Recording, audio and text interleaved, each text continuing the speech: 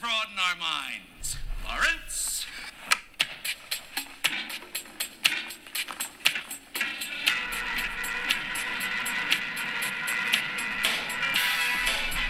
From the Ancient One studio, this is the Cubic Shenanigans Warhammer Podcast. Welcome to the Cube.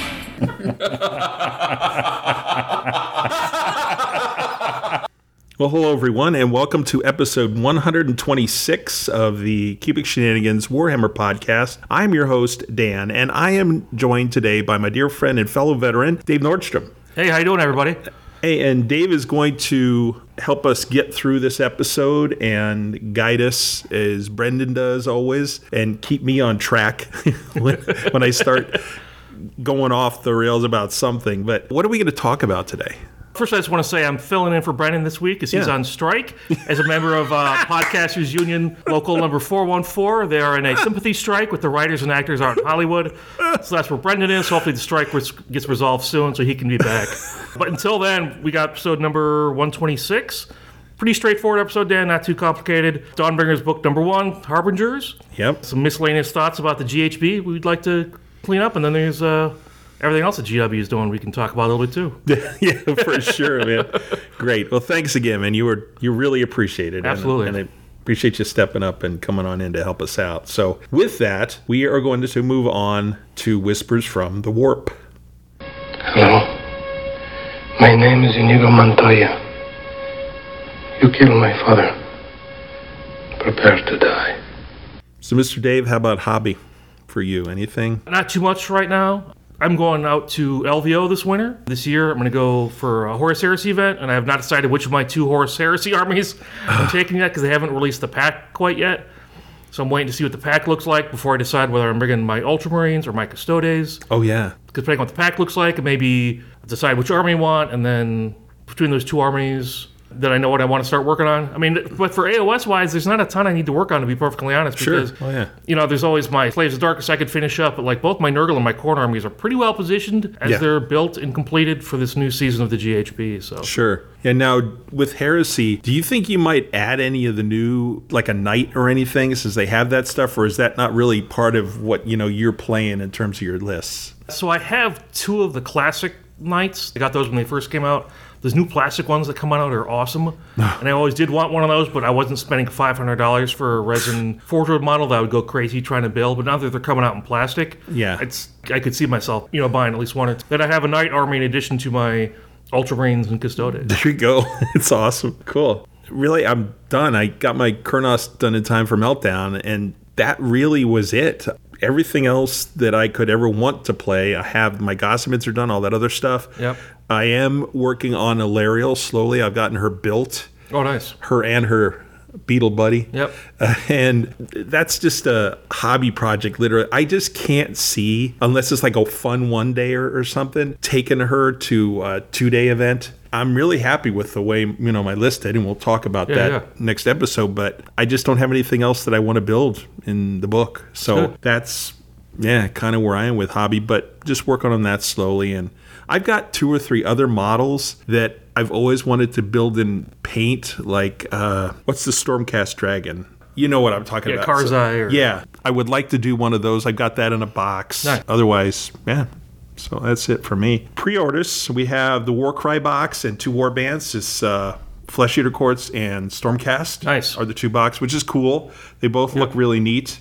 The terrain's always fantastic too on those boxes. Oh, they are. That Warcry stuff is always the coolest looking stuff. It is such a good deal. Yeah. I mean, compared to buying it on its own, or some of it you can't even get anywhere else. And they release it for the release box, and then even the subsequent kits that come out, there's always 1 or 2 pieces missing from the release box. Yes. Yeah. So that's really cool. That came out. That's really it for pre-orders. Drops, we had, you know, all the Dawnbringer Regiment stuff, the book we're going to talk about, and the 4 Regiments of Renown. Then in terms of models, there's miscellaneous 10th edition stuff on the 40K side, all kinds of junk. Yeah. There's Barb Gaunts, which I'll talk about in a second. I got to play, actually, which was kind of fun. And there's fig for Minka Lensk, who I'll talk about in Scriptorium, who's one of my favorite guard characters now.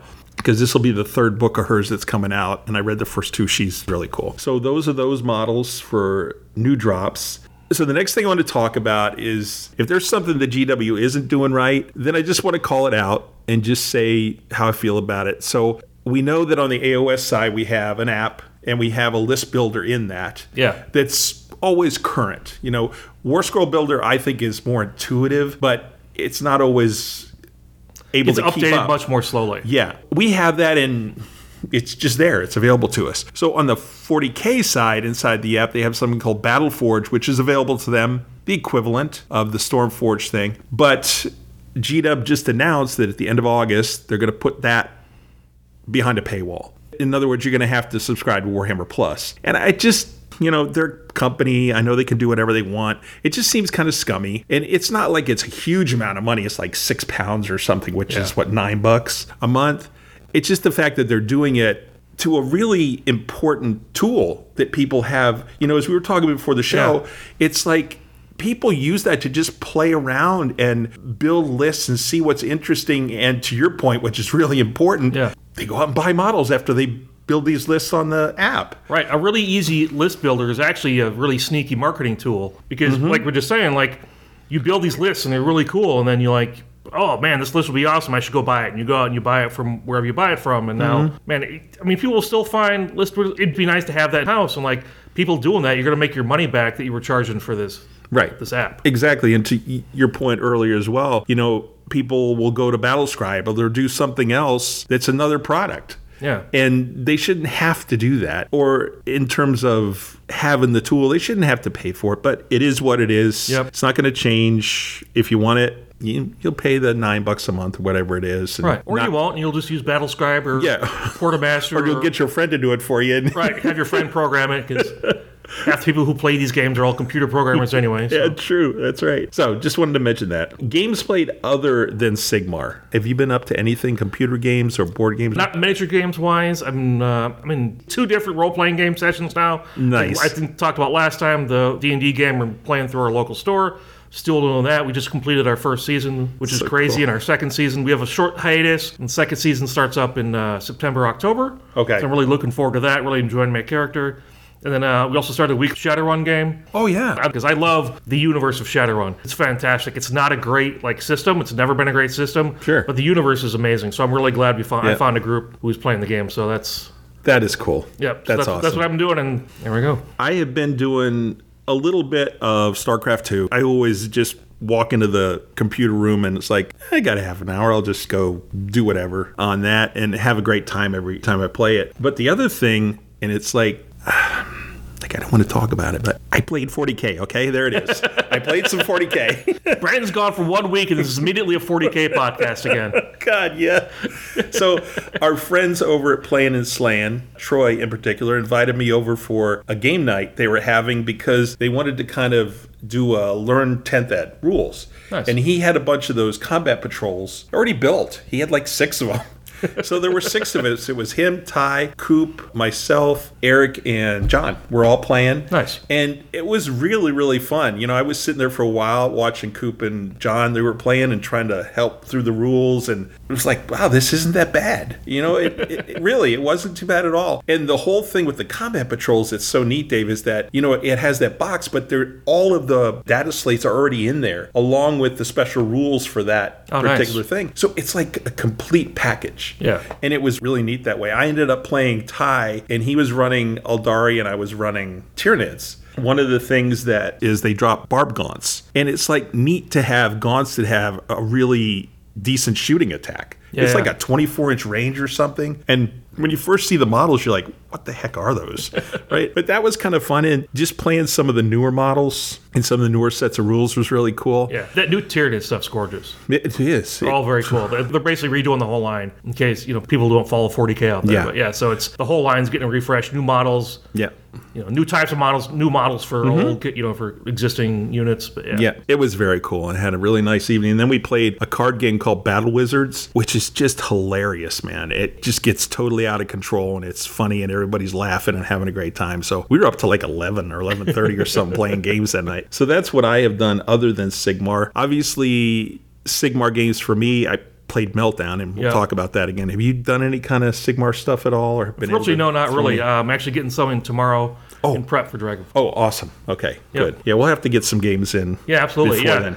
Yeah, I'd love to help you prep, and it's fun playing Sigmar, even if I'm not going to an event. It's Yeah, that's perfect. And we have a place to do it, so. Right, exactly. I'll just drive down to Antonio's store. Events, we have NashCon and Siege World coming up, third week in August. Dragonfall has got almost 50 players. Almost, yes. And already, which is pretty good sign up. So Which is great. If you haven't signed up yet, please do. Yep. It's always a great event. It's the first weekend in October. And then we have Vault Wars, which is the third week in October. That's Tyler's event. RockCon, of course, for me, first week in November. And then Holy Havoc is the second week in November. Yep. Starting the beginning of October, it's like 2 months of solid tournaments if you really want to be engaged. You have no problem, right? Every other week, pretty much playing an event. So that's the stuff we have for that. And I think that's it for Whispers, my friend. Yeah, it's cool seeing all those events. I swear, like when we first started playing OS, like there was one summer event and then there was nothing until Holy Havoc. So I was like, well, I guess we're taking the next 4 months off. Now, if you want to play, you can play almost sure. 2 or 3 a month. It's pretty cool. It is really neat. You can pretty much play, like, if you wanted to, like every other month you could go to an event. Oh, yeah. If you timed it right. It's neat to have that set of choices. Okay, then we're going to move on to Emperor Lies and talk about Dawnbringers, Book 1. Let's do it. Man, what are we, a team? No. We're a chemical mixture that makes chaos. We're a time bomb. Okay, so we have a couple of thoughts on the new GHB. Not a whole lot of stuff because, the next episode when we talk about Meltdown recap, there are plenty of things we're going to talk about there. But my initial impression, having played 5 games, 6 games of it now, I like it. And a lot of people were concerned, like, well, if you have a magic heavy army, you're going to go crazy, or if you have an anti-magic army like Khorne, you're going to stop people from doing stuff. I didn't see that. In my experience, it was harder, like when I played a Tzeentch guy. Yeah, it was harder to get spells off. Yeah, but it's always hard to get spells off against Tzeentch, right? Or to stop Tzeentch. Right. And just overall, the rules, the whole Al Bundy thing, having those characters or those heroes worked fine. Battle plans were fine. Yeah. That we played at. I didn't have a problem with any of them. A little different. On the last show, we talked about this should be fact or that should be fact. Well, Domus picked 2 of the ones that should have been fact, right? So the first one, he called it out and everybody's like, oh. And then Brendan was like, hey, you could do this. And all of a sudden Domus goes, you can't, and he corrected himself. Yeah. He goes, and then before he called out the next one, he was like, I'm not going to mess with the rules in this one. It's just play it as it's written. I'm not going to mess with the rules again. And like 2 minutes later, he was like, oh, blah, blah. Because it was so obvious. Yeah. This is the one where you can move D3 units. Oh, yeah. But it doesn't say yours or your opponent's. And Brendan comes over, he's like, Dan, you can move your opponents. I'm like, what? That was nuts. But Domus was like, oh, okay. It was just fun. But I didn't see any of them that were problematic of the ones he picked. Yeah. And overall, I'm enjoying this season so far and the rules. What have you kind of seen or heard, or what are your thoughts? I think it's pretty good so far as well. The focus on magic is kind of interesting. A lot of people run magic armies anyway. Yes. So just that extra little boost, just kind of reinforcing what you want. I will agree with what Tyler said last week, though. Like those free artifacts you get if you don't have any wizards in your army. So like for my Khorne army, that's fine. Like that's just a free thing for me. That's great. But you're right, for armies that have to choose, I'm not entirely convinced that those artifacts are quite good enough to give up like spell casting. Like for my Slaves of Darkness army. Yes. I don't know if I'm really going to give up a wizard. Like my wizards were so good, even before all these bonuses now, just to take one of these artifacts. So making those a little stronger to encourage that harder choice would be nicer. Sure. The battle tactics and grand strategies are fine, as long as you can also combine it with your book ones. So you got plenty of choices. Because if you only use the ones from the GHB, if you don't have wizards or you don't have the Al Bundy wizards, you just can't do anything. That's not great. Yeah, that's a good point. One of the things that I found was how, I'm not going to say easy because it wasn't easy, but how accessible most, not all, of the battle tactics were. Yeah. And there were a couple of them that it was just like, okay, I'm just going to do this one this turn. Yep. Because they had the right combination of units. There's one about not having any of your spells unbound. Right. Well, that one is very situational. Yeah. But if you're far enough away and your opponent doesn't have an auto unbind, you just pick that one first turn. Right. And it's done, because after that, you don't want to take the chance, right? Exactly. But that was a great one. And it's in the book. You can choose it if the situation's right and grab it. They do feel better. Like, I feel like there's more in this one that are better than in some of the previous GHBs. I think they're slowly learning how to balance and how to write these tactics. Way too many of the tactics in the first GHB for AOS 3 were basically auto takes and were way too easy to achieve. Yes. Some of the later ones are probably a little too hard, a little too restrictive. Yeah, I think the they're last finally, one. like, right in the balance, finding the sweet spot. Yeah, So I agree. those are great. And, like, even the missions that are problematic, Dan, this is my last thought on it. Like, even the missions that are problematic are kind of cool. Like, there's some cool stuff in there. Yes. And, again, like you guys were talking about last time, but for the 6-month mark, instead of giving us 6 new missions, if they just look at the missions that aren't getting played in tournaments, look at them and see why they're not, and just like seeing those little places where you can make tweaks. The easy one you talked about last week for Wizard's Tower is instead of having these really complicated rules for what's you have to select a piece of terrain. No. And it has to be garrisonable. And, right. Yeah. No. You just come up with a bonus. You guys even said this last week. It's a 3-line fact, and if you just add, you each just get a bonus objective that you put in your own territory that you can't score until the last turn. Yep. Get the same concept as the Wizard Tower. It's the same flavor, but it's much easier for everyone to figure out and set up. And tournament organizers don't need to measure their terrain, make sure it's okay. Because nobody's going to. Got to make sure we have large, but not too large. Got to make sure it's garrisonable. No. It's just like here's a bonus objective. You can only score it on the last turn of the game, and boom, that mission's fixed. And guess what? Now you have like 8 out of the 12 missions are perfect for tournaments. Perfect. Yeah. So things like that. So it'd be nice to see. So I'm pretty happy with it so far. So far, so good. Let's move into the main part of Emperor Lies and talk about this new series of books. This is book 1 called Dawnbringers. There are going to be probably 4 of them, just like there were the last set. And this one's called Harbingers. Each of the special characters that we're going to talk about is a Harbinger. Now, one of them specifically is the Harbinger. Right. But it's literally his name, the Harbinger. Yes. But, spoiler alert, he's on the cover. Yep. We'll talk about the lore a little bit because it is interesting and it helps drive the story of why the 4 regiments of renown that were chosen for the book were chosen. It's really cool. And I like the story, honestly. Yeah. I thought it was really well written and it moved through and it had some really fun stuff in it. So, Dave, why don't we start talking about the story and just a brief walkthrough. I really like the stories of these campaign books. Every time this happens, when the campaign books come out, like Broken Realms, I'm like, there's no way I'm going to read this. I'm not going to buy these books. I'm not going to do it. That's right. And then you start hearing about it, like, I don't even like Teclis. I really hate Teclis. I'm like, I'm not going to buy this book. I don't care what Teclis does. And then I heard about the story. I'm like, okay, I have to get this book now. Yes. Because they're so well written. The books are gorgeous. The art's fantastic. They're really well written stories. I'm feeling this series is going to be the same way. To your point, it's like I have to kind of read it for the show, to prep for the show. It's like, oh, God. And then I read the first page, which is bated breath.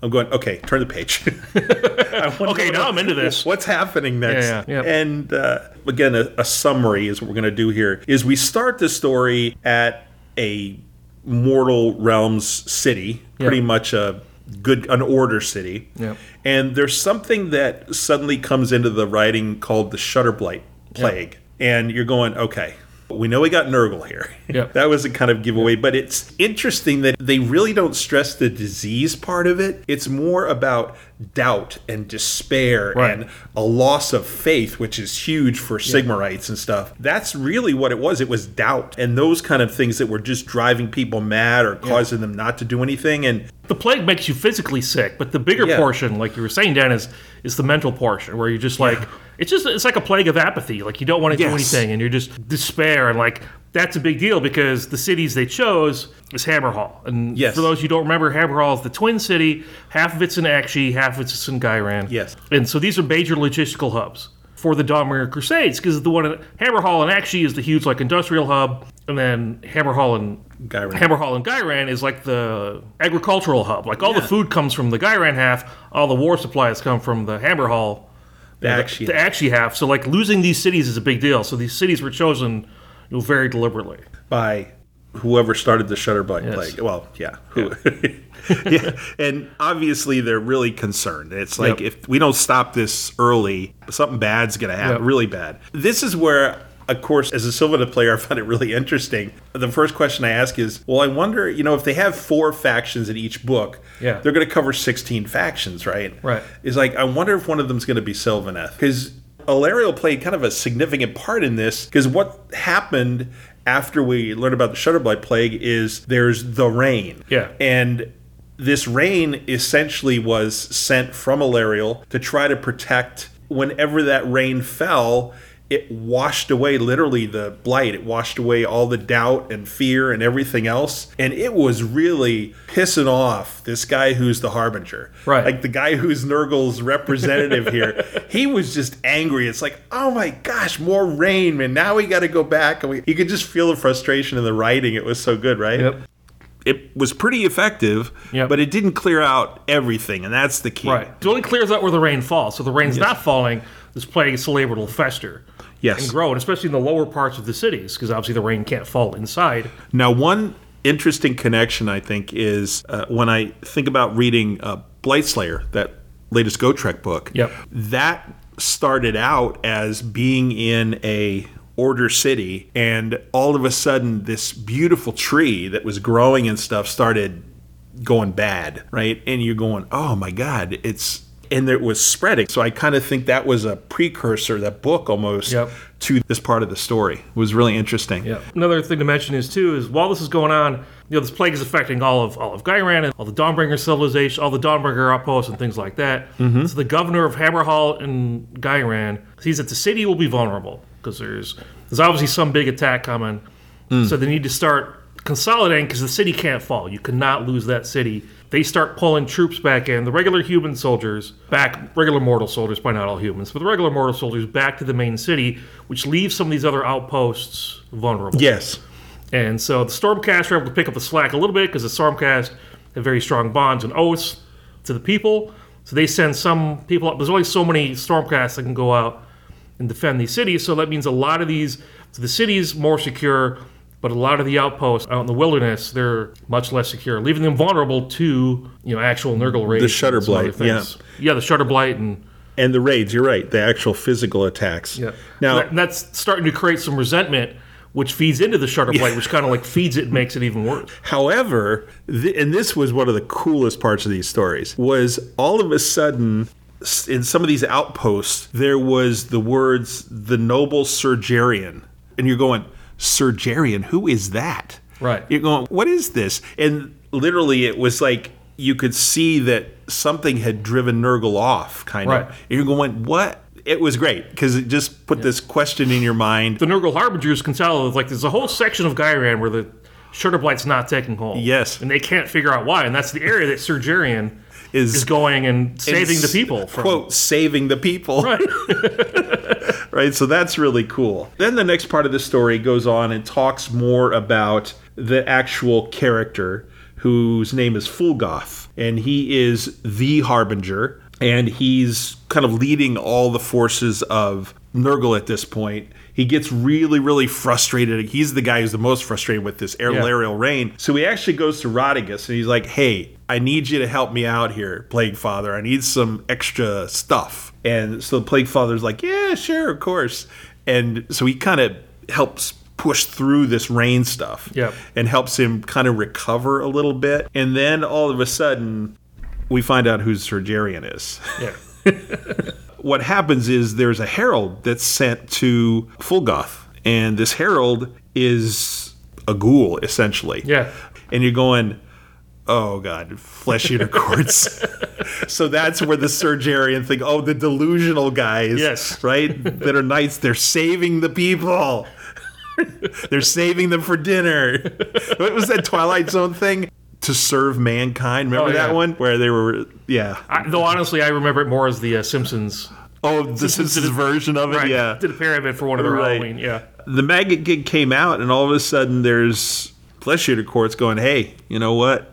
You need to stop. And it's like, what? But you realize that these flesh eater court guys are acting like knights with honor. We're going to give you a chance. We're not going to attack you. You can pull back. The city's under our protection. We're giving you a chance to...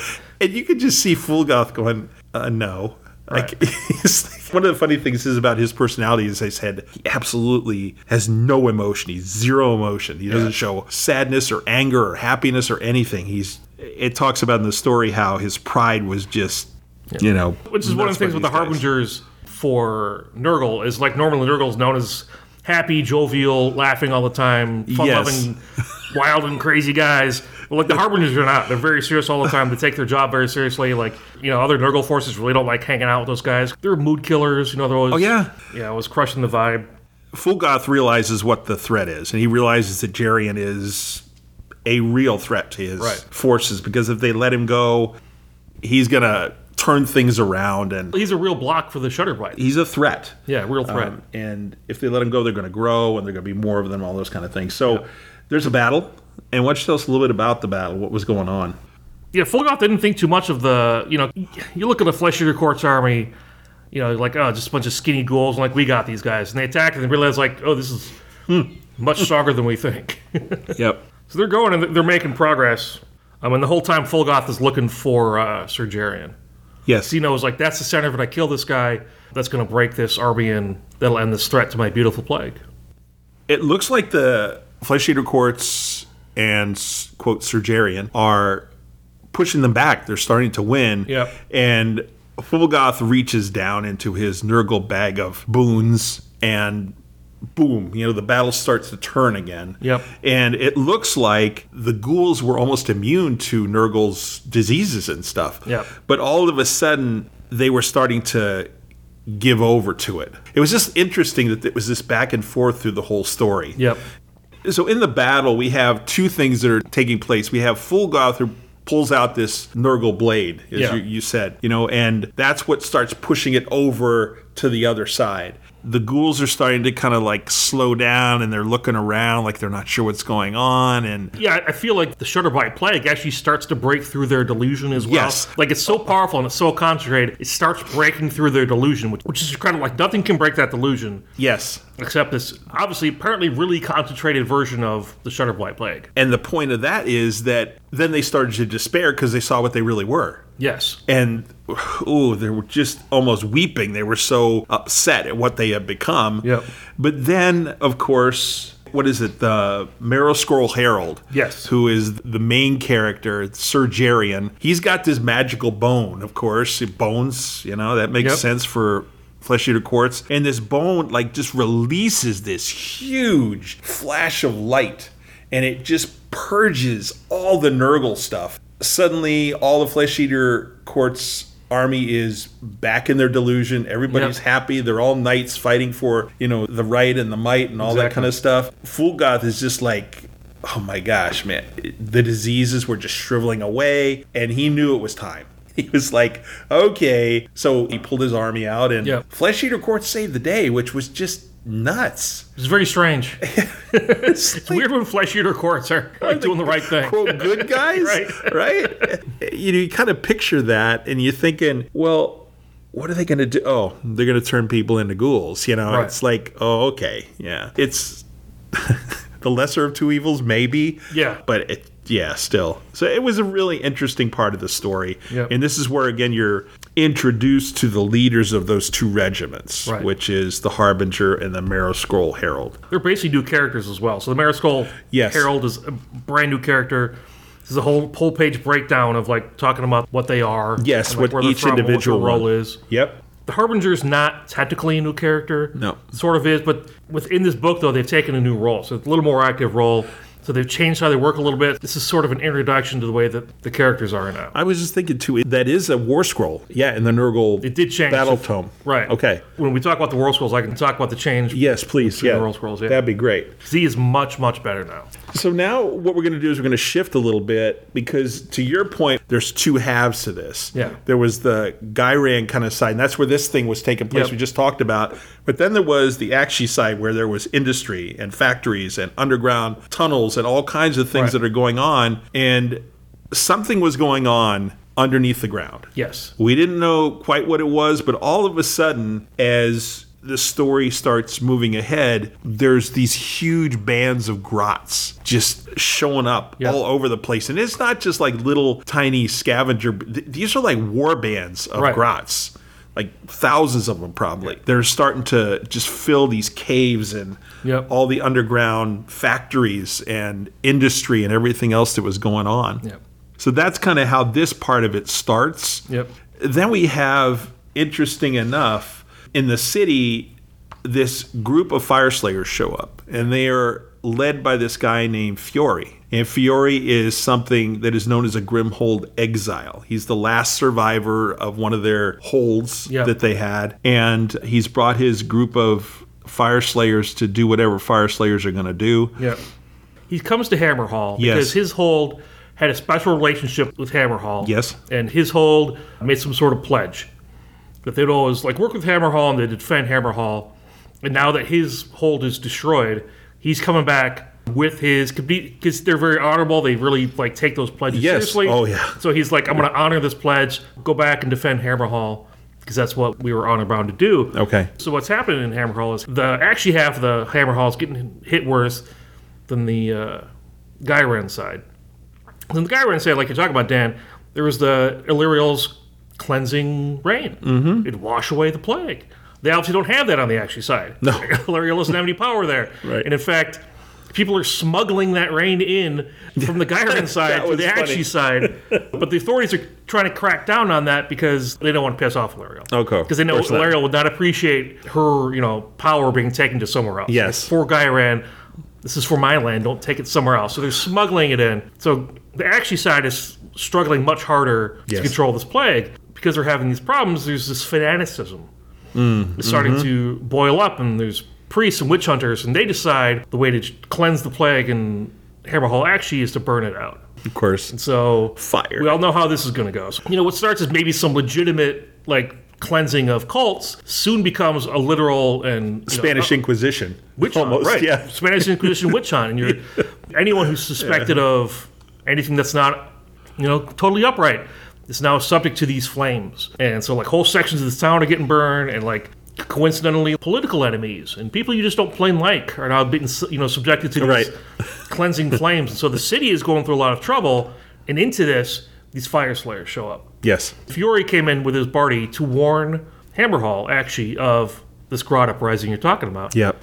Literal uprising, actually. Yes. They're all uprising from the grounds. It is. And yes, right. And the city really doesn't take them seriously. No. They're like, we are literally on fire. We'll worry about these other places later.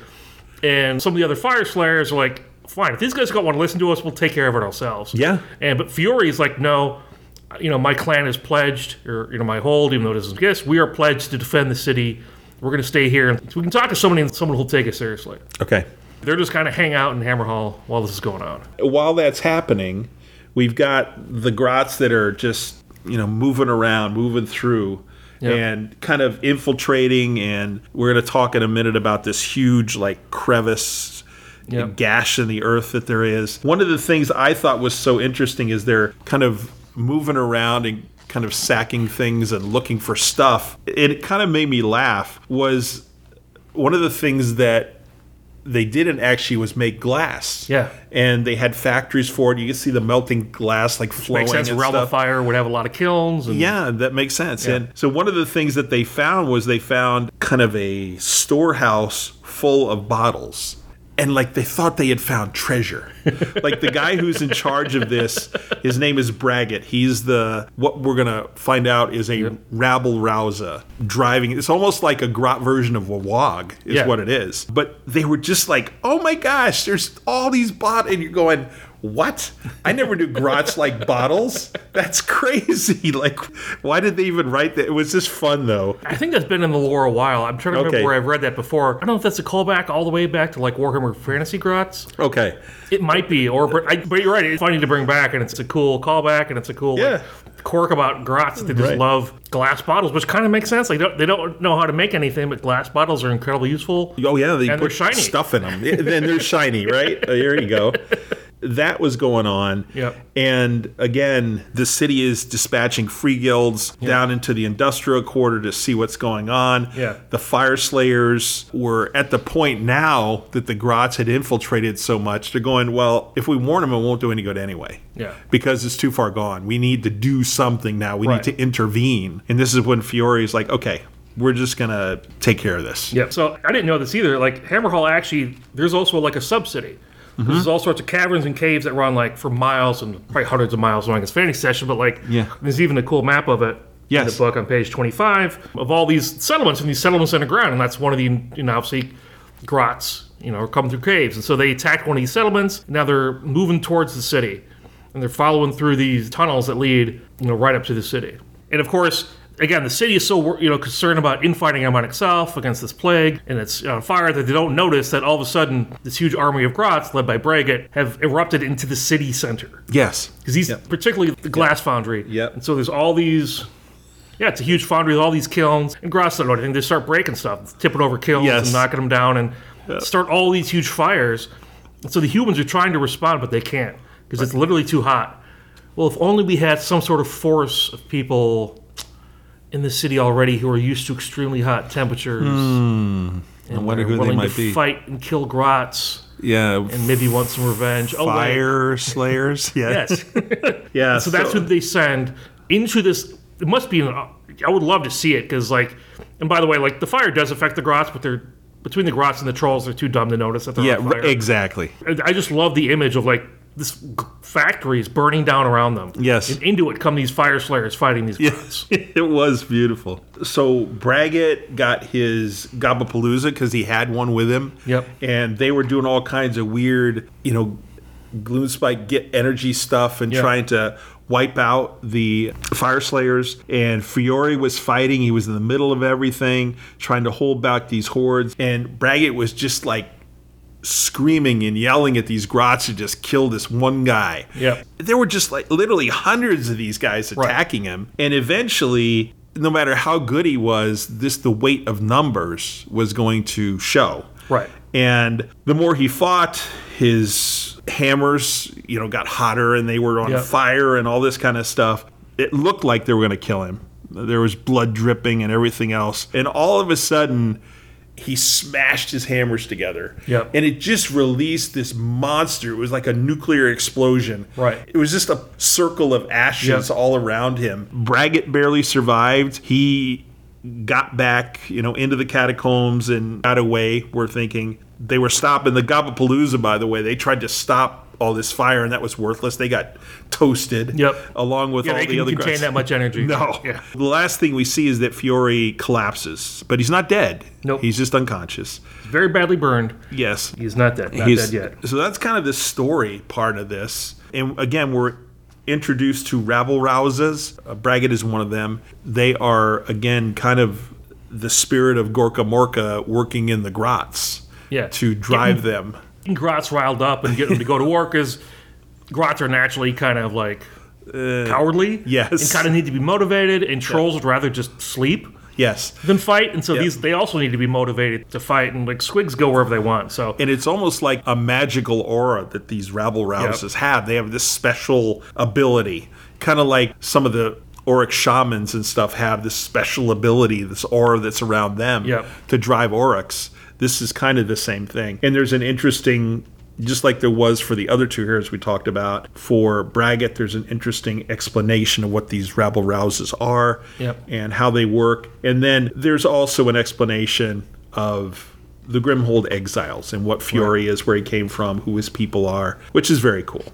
So that's kind of the story. I like the idea of the Grimhold exiles. That's kind of cool. It kind of harkens back to the old Slayers from Warhammer Fantasy. A lot of them were took an oath because their city was destroyed or something. So it's cool. They're kind of bringing that idea back into the Slayers, even more, Fire Slayers, even more than usual. So. Yeah, and I like the story so far. I mean, again, this is the first of 4. We're hoping, right? And it's first 4, and I think it's called Dawnbringers because it's like the Dawnbringer Crusades ramping up, and this is sort of the opening shots of this new wave of the Dawnbringer Crusades. Yes. Here's to 5 miserable months on the wagon and all the irreparable harm that it's caused me.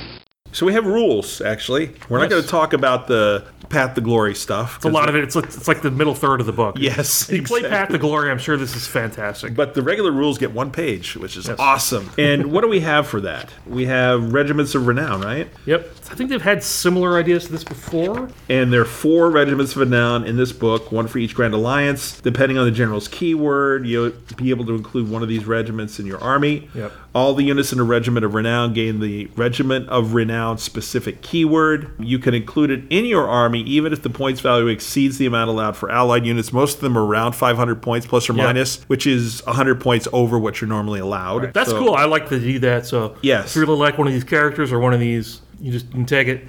Right. The special rules are interesting. I think there certainly is a couple that are much better than the others. There's Yes. one that's kind of like, you know what, I want to take it for that many points, but we'll talk about that. And then the Regiment of Renown actually has its own battalion. What I think is doing, though, this is showing you the format of that the regiments could look at. got So I think all the regiments around coming up, and again, theoretically, if there's 4 books, 4 per book, we're looking at 12 more of these regiments. Yes, They're all going to that's follow true. this pattern. And what do we get for Regiment of Renown, Dave? So they've unified. 1-drop deployment. Yep. Each unit in this battalion must be within 6 inches of the hero in the same battalion at the end of deployment. That Okay. feels a little bit different. I don't think, is No. that normally for unified? Which kind of makes sense. These are special units. They all would deploy near each other. It's not wholly within, just within 6. but Within, still, that's true. Yeah. It's fun. And really, that's the gist of the rules, other than it specifies what you can do in terms of taking. So if you have an order army and you're not Fire Slayers, you can take this. Yep. You can take the Fire Slayers one. If you're a Chaos army and you're not Nurgle, you can take the Chaos one. If you're Death army, not Flesh Eater Courts, you can take it. If you're Destruction and you're not Gloomspike Gits, you can take it. Yeah. So that's the only exception. Right. So fine. And that's fine. But if you're playing like the order one, and if you're already playing Fire Slayers, this regiment around doesn't do anything. Exactly. So that's why you can't if you're Fire Slayer. Right. The battle plans are really interesting, but again, they're Path to Glory kind of battle plans. And Again, if you play Path to Glory, I'm sure they're very cool. all right, so let's go on. You want to do Fury's Flamebearers? Sure. So, Fury's Flamebearers consists of 1 Grimhold Exile, Orc Hearthguard unit with 5 models, Berserker with 5 models, and Volkite Berserker with 10 models. So it's very specific, just those units and the numbers they specify, which kind of makes sense because not only is that A, the box you're selling you, but B, like it's a fixed point level. Makes it easier, though, that way. Exactly, too. Abilities. First one is toe-to-toe. Enemy monsters within 3 inches of any units in this Regiment of Renown cannot contest objectives. It's pretty good. Pretty good. Defiance of Grimnir. Units in this Regiment of Renown cannot be picked when your opponent carries out a monstrous rampage. Wow. This regiment really wants to kill monsters. Yes. And what about our buddy Fury? Okay. So War Scroll Grimhold Exile, so obviously you can take him. He's half part of the battalion. There's also points if you just want to take him on your own, just add him to your army as normal. Okay. Fairly normal stats for a Fire Slayer hero. 4-inch move, 4-up save, 9 bravery, and 6 wounds. Mm-hmm. He's equipped with Fire Rune Hammers, 1-inch range, 5 attacks, 3s and 3s, -2 range, 2 damage. I mean, pretty good. Yeah, and he's only 140 points as an individual. All right, so his ability is Last of the Fire Lodge. Once per battle, when you pick this unit to fight, instead of piling and attacking with it, you can say that it will unleash the Last of the Lodge fire. If you do so, pick 1 enemy unit within 1 inch of this unit, roll a number of dice equal to the wounds characteristic of that enemy unit. For each 4+, that enemy unit suffers a mortal wound. So that would be best against monsters again. Right, it's not going to be any good against grit. Right. That's what's One dice. But you're right. Which also, this makes him really good in this Flamebearers battalion, because they want to kill monsters with that regiment. And you're right, his ability, cool, King Brog, I want to roll 35 dice. And on average, 17 or 18 of them are going to go off, or 20 of them are going to go off. Hello, So 20 mortal wounds. Yep, that's pretty good. It is good. All right, so his other abilities, Honor to Grimnir. Once per battle in your hero phase, this unit can raise this battle cry. If it does so, friendly Fire Slayer units that do not have a mount are holding within 6 inches of this unit when it raises this battle cry. Inspired until the end of the turn. Inspired units can run and still charge later in that turn. Okay. Again, for an army, especially foot units that are really slow, 4 inches, run and charge is awesome. That's great. It's only once per battle, but again, if you time it right, you only need it once per battle. Yep. And then finally, his last ability, again, I think this is pretty standard for Fire Slayer heroes. While this unit has been within 3 inches of another friendly unit that has 3 or more models, this unit has a ward of 4+. Perfect. Yeah. For 140 points, he'd be an interesting pick. Right. Somewhere as an ally. It's wholly, as an ally. How much is his battalion? I think it is 540? for everything, yep. Yeah, for everything. So Windows all the units. I think that's Yeah. second most expensive. So I think for 140 points, you could find a use for him somewhere in your Yes. army, and he'd definitely be worthwhile in a Fire Slayer's army. Absolutely. So let's go over the War Scrolls too, even though people might be familiar with these, just because I think most people are not familiar with these. That's a nice touch too. Even if the War Scrolls didn't change, it's still included them in the book. Yes. So if you're not using the app, or you're just using War Scroll Builder that doesn't have the full stats or the full abilities, you have it in the book. You don't need to go out and buy the Fire Slayer's book, Which is nice. just for 3 units. So the first unit is the Auric Hearthguard. They're 4-inch move, 2 wounds, 5-up save, 8 bravery, which is the profile for almost every one of them. The only difference is the Berserkers are a little slower. They have the Magma Pike, which is their shooting attack, 2 attacks, 4x3s, -1 damage, or the Throwing Axe, 8-inch range, 1 attack, 4x4s, no rend, 1 damage. And then the Magma Pike in close combat is only 1 attack, 3x3s, -1/1. The Champion, add 1 to the attack characteristics, awesome. Yep. And Molten Rock Bolts. If the unmodified roll for a shooting attack is a 6, subtract 1 inch from the target unit's move characteristic until the end of your opponent's next turn. This ability cannot reduce the target's move characteristic below half. Cool. If you roll multiple 6s, you can slow something down. Yeah. Okay. Yeah, they're pretty Fair cool. enough. All right, how about the Hearthguard Berserkers? Hearthguard Berserkers, exact same basic stats as the Hearthguard, so we'll skip that. Missile weapons, they have the Fire Steel Throwing Axe, 8-inch range, 1 attack, 4s and 4s, no rend, 1 damage. They have 2 choices of weapons. They can either take Berserker Broadaxes, 2-inch range, 2 attacks, 3s and 3s, -1, 2 damage. They also have Flame Strike Pole Axes, range 2, 2 attacks, 3s and 3s, no rend, 1 damage. But Dave, why would you ever take the Fire Flame Strike Poleaxe? Oh wait, there's a special ability. I don't know. Why would you do that, Dave? If you have a modified hit roll for an attack made with a Flame Strike Poleaxe of 6, that attack causes 2 mortal wounds to the target in addition to any damage it inflicts. So what if it doesn't have rend, you know? It's like, yeah, it's so good. If there's only a spell that gave everything rend. Your other ability is Duty Unto Death. This unit has a ward of 4+. If it's wholly within 9 inches of any friendly Fire Slayer heroes. Yeah, cool. And Which is cool. So you'd run your Grimhold Exile next to that unit so everyone gets a ward save. Yeah, a 4 upward save, which is really good. Really good. Yeah, that's very, very cool. And you get 5 of these guys. Yep. So you get 5 of the Hearthguard, 5 of the Berserkers. Yep. And then we have the Volkite Berserkers, or 7 Bravery. That's the only difference. They have the Throwing Axes. We know the profile. Yep. Fire Steel Hand Axes are a little bit different. 1-inch range, 2 attacks, 3x3s, no rend, 1 damage. Yep. The Champion adds 1 to attacks. The Hornblower can add 1 to charge rolls. Then we have 2 special rules for them. Once per battle at the start of the combat phase, he can say that this unit will unleash its Berserk Fury. If you do so, until the end of that phase, if a model in this unit is slain, that model can fight before it is removed. Oh, cool. It's kind of like murder rolls. Yeah. Kind of for your Khorne and guys. it doesn't say about whether or not you've attacked yet. So you could attack, they can kill you, you get to fight again. God, that's so good. All right, then the next one is Whirlwind of Destruction. Add 1 to the attack characteristics of this unit's melee weapons if this unit made a charge move. So 3 attacks for each body, and you got 10 of them, so that's 30 attack. Again, if you got that Grimhold Exile, once a game you're running and charging. So take advantage with this unit too. Fair, yeah, all good. So that is the Fire Slayers regiment. They're very cool. I don't know, I guess if you really...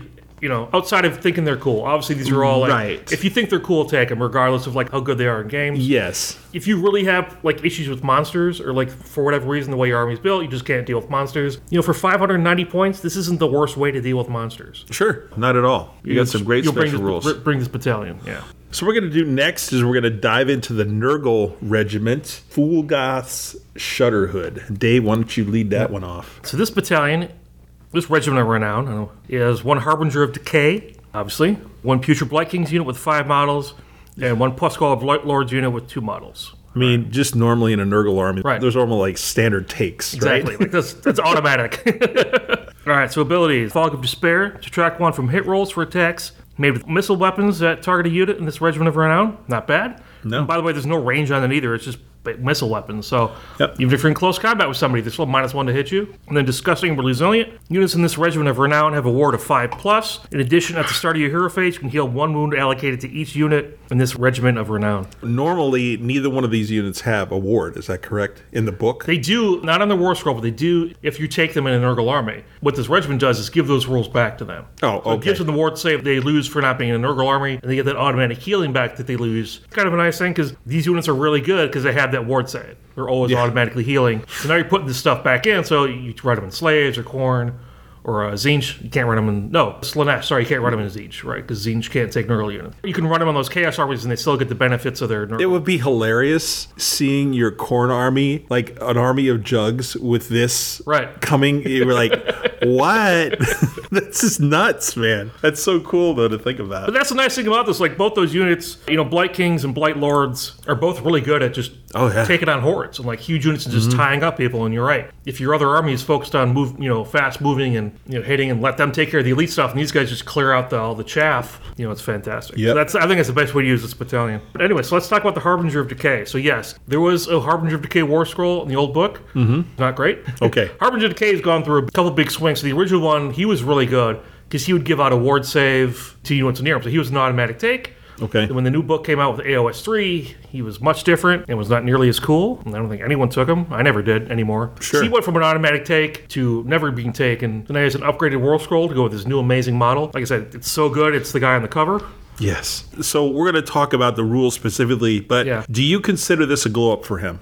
Oh, yeah. Okay. He is way better. And just like, even with just one word, they've made this model a lot better. So. Okay. You're going to point that out to us. All right. Yeah, let's start talking about the Harbingers of Decay himself. 8-inch move, 3-up save, 8 bravery, 7 wounds. Pretty good. Remember, if he's in this battalion or if he's in an Nurgle army, it's a 3-up save with a 5-up war. That's really good. That's really good. Wow. We didn't talk about the keywords for the Fire Slayer guy, but nothing there was especially relevant. It was all the typical keywords you'd expect from a Fire Slayer hero. Keywords for this guy is Chaos, Mega King of Nurgle, Mortal, Nurgle Hero, Priest, Harbinger of Decay. So That he's now a priest. Is crazy. So he was not a priest before. But the funny thing is you'd always read his description and like, his description and the lore for this guy sounds like a priest. What could he do then as a priest? The 2 basic prayers that everyone knows. GHB ones, yeah. The GHB ones, plus you can select one of the universal ones from the GHB, so you get 3 just from the GHB. Okay, yep. Plus there's the one in his War Scroll.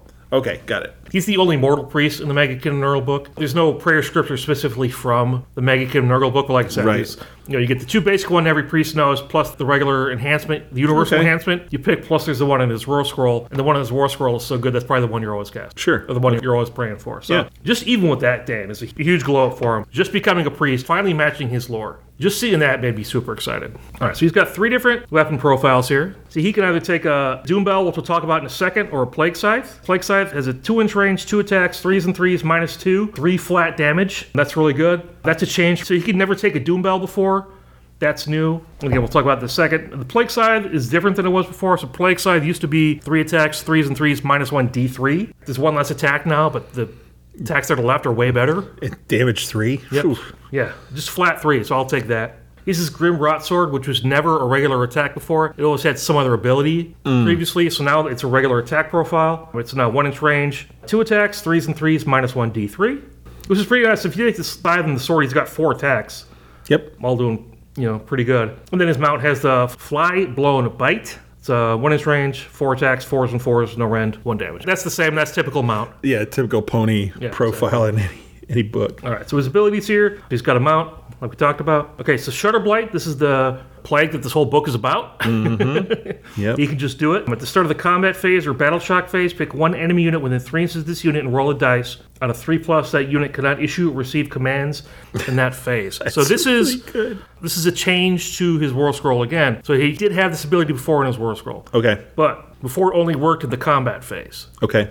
Now, everything else is the same. The 3-inch range, and you had to roll 3+. Now in that combat phase, the combat phase or a battle shock phase is amazing. You're fighting somebody who did a lot of casualties, they can just command point, no one's running. But not anymore. Well, and that's so much better, like for Roar. Yeah. That's only the combat phase. You could still make an Inspiring Presence roll. Right. And there are a lot of things like that turn off command abilities in the combat phase only. Yeah. That is so good. Right, and you can do both phases as well. So if the range isn't great, but it's only when he's in combat, but that's fine. This guy isn't awful in combat. I could see him. I don't think he's the first guy you want to get in combat. No. He's not so squishy that you're never going to get him in combat. Well, and a 3-up, 5-up, he's going to hang around for a while. 7 wounds, and he's healing 1 every turn. Yes. This guy's going to be around a little while. I really like that they just added, or battle shock phase is a huge difference. That is so great. Okay, so total of the Doom Bell. So if you take a Doom Bell instead of the Scythe, this is what you get. If this unit carries a Doom Bell once per battle in your hero phase, it can roll the Doom Bell. If it does so, enemy units within 14 inches of this unit, when it totals the Doom Bell, are filled with despair until your next hero phase. The following effects apply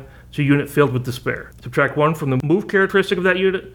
Subtract 1 from the run rolls for that unit. Subtract 1 from the recharge rolls for that unit. You look at that and go, there's a lot of times that anybody listening to this would tell you that they failed by 1. Right. So it's automatic. If you're within 14, that's really good. It's every enemy unit. So it's just within 14. It's only once per game. I don't love once per game stuff. Yeah, never. But especially since you're trading off for the Plague Scythe, because the Plague Scythe's pretty decent attack. I think it's kind of how you plan on using this guy. Okay. If he's only ever a support character for you, then maybe the Doom Bell's more worth it than the Scythe.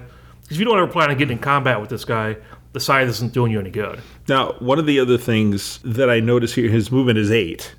So if he was, again, I'm just picking, your army as a Khorne army, if you included him in this, because you could take him just alone just as an ally. Yeah. He's going to be able to keep up with most of your units, and having him be able to turn off stuff in the battle shock phase, because you don't have a lot of that in the Blades of Khorne book, would be like, oh, that is so cool. I just killed half your models. Yeah, hello, you can't do it? Yeah. He would be worth the points. Yeah. Like, wow. And then finally... Yeah, that's not enough. Like, that's all really good. Like, if it's just those two, Dan, with his improved qualifier on the priest keyword, this guy would be great. We haven't even gotten to his specific, prayer yet. So it's Omens of Decay. Omens of Decay is a prayer that has an answer value of 3 and a range of 14 inches. If answered, pick one enemy unit within range. Subtract the current battle round number from that unit's bravery characteristic until your next hero phase. You make it to the 4th battle round, that's like subtracting 4? Minus 4. And then you combine that with his Shutter Blight ability. If he's in combat with that unit, boom, 3 up, you can't use a command point. Guys with like an 8 or a 9 would be dropping down to 4 or 5 bravery. Yeah. Oh my, something's going to run. Right. Oh my gosh, that's really good. This guy is really good. And he's 190 points? 190 points. Yeah, So he's not cheap. But he's actually on par with other Nurgle heroes. Yeah. So this guy is pretty easy to pick and slot into your current army. I'm really excited about this guy. Well, he's definitely making a comeback. I think I'll just get the model and have it hang out. Just pretend I'm using it. Right. Can I use it with my Sylvaneth? I'm so glad they made a War Scroll to match his model finally. Okay. So let's talk about the Blight Kings and the Blight Lords, just so everybody's reminded of what they're going to do. Remembers, Yeah. There's no changes to these War Scrolls. These are the same as in the book. So if you want to hear me and Dan talk about them, you can fast forward 30 seconds on your podcast. Okay. I'll do Blight Kings first. Okay. They're 4-inch move, 4 wounds, 4 up save, 8 bravery, and they have a 5 up ward now in this regiment. Yep. The champion gets a wounds characteristic of 5. The standard bearer adds 1 to bravery. And the musician, he's a sonorous toxin bearer. He rerolls battle shock rolls of 1 for enemy units that are within 6 inches of these guys. So relentless attackers at the end of the combat phase. Oh, their profile is just stupid. Yep. Stupid good. It's range 1, 5 attacks for each one of these guys. You get 25 attacks. Yep. 3x3s, -1 rend, 2 or 1 damage. But 25 attacks. I have just seen you roll handfuls of dice. Yeah. With just 5 of them going, what? There's just 5 models? No. 5 attacks apiece. It's really nice. That's really nice. Yeah. By the way, there's another rule. At the end of the combat phase, pick one enemy unit with a wounds characteristic of 3 or less that's within 3 inches of this unit. Roll 1 dice for each model in this unit that's within 3 inches of that enemy unit for each roll that exceeds the enemy unit's wounds characteristic. Each enemy unit suffers 1 mortal wound. Oh. Yeah. This is your classic bully unit. You got your 1 or 2 wound models and just crush them. Yeah, it has a ton of attacks. They're 3s and 3s, -1 damage, so it's great it's just for a ton of attacks. These guys are clearing out hordes. Yeah. Bad against elite units, but between, all those attacks and the relentless attacker's ability, they're clearly meant to go after, hordes and low model count units. Okay. And low wound count units. All right, so the Pusco Blight Lords, in case anyone forgets, those are the Blight Kings that are riding flies. Yeah. So 8-inch move, 4 up save, 8 bravery, 8 wounds. This creates 8 wounds on a non-hero model. It's just nuts. With right. the 4 up, 5 up save. Right, with the 4 up, 5 up. So they have blighted weapons, 1-inch range, 5 attacks, 3s and 3s, -1, 1 damage, which again makes sense because they're just Blight Kings on top of flies. And their flies have a whole bunch of attacks as well. Claws, mouth parts, and sting. So those have a 1-inch range, 6 attacks, 3s and 3s, no rend, 1 damage. Blight Lords are elite. They don't have a unit leader, but they can issue commands to themselves, which is pretty nice. A mount, of course, that's the fly. Funnily enough, flies can fly. All right, so they also have Rack and Ruin. This is a variation on impact hits. So after a model from this unit finishes a charge move, roll a dice for each enemy unit within 1 inch of that model. Add 2 to the roll if a model is armed with a Dolores Toxin. And why wouldn't you be? You get one in the kit, you just throw it on the model. Yeah. On a 4 up, that enemy unit suffers D3 mortal wounds. Sure. If this unit has more than 1 model, rolls to determine if mortal wounds are inflicted. After each model finishes its charge move, do not allocate the mortal wounds until all the models you have finished their charge moves. Yeah, right. yeah. That's a lot of words to say impact hits on a 4 up, or if you have the bell, it's a 2+. 2 up, yeah.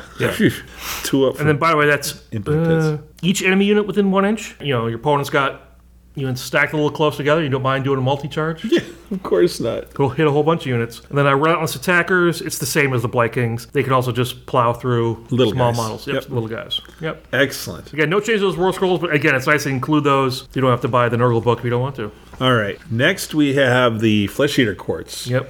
Darian's Delegation. This is the Merrill Scroll Heralds regiment. Yep. So there's one Herald, one Crypt Ghouls unit with 20 models, one Crypt Horrors unit with 3, and one Crypt Flayers unit with 3. So it's pretty decent. Yep. Units in this regiment can run and still charge later in that turn.